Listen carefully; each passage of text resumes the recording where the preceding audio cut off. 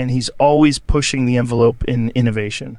Like, for example, with his next computer, he developed a new programming language and operating system, and then he became even more famous for making 3 applications for that computer. I'll skip ahead here. Even though Apple is big, it's still like 0.5% of the total users. People who listen to your show are a different group. They're weird.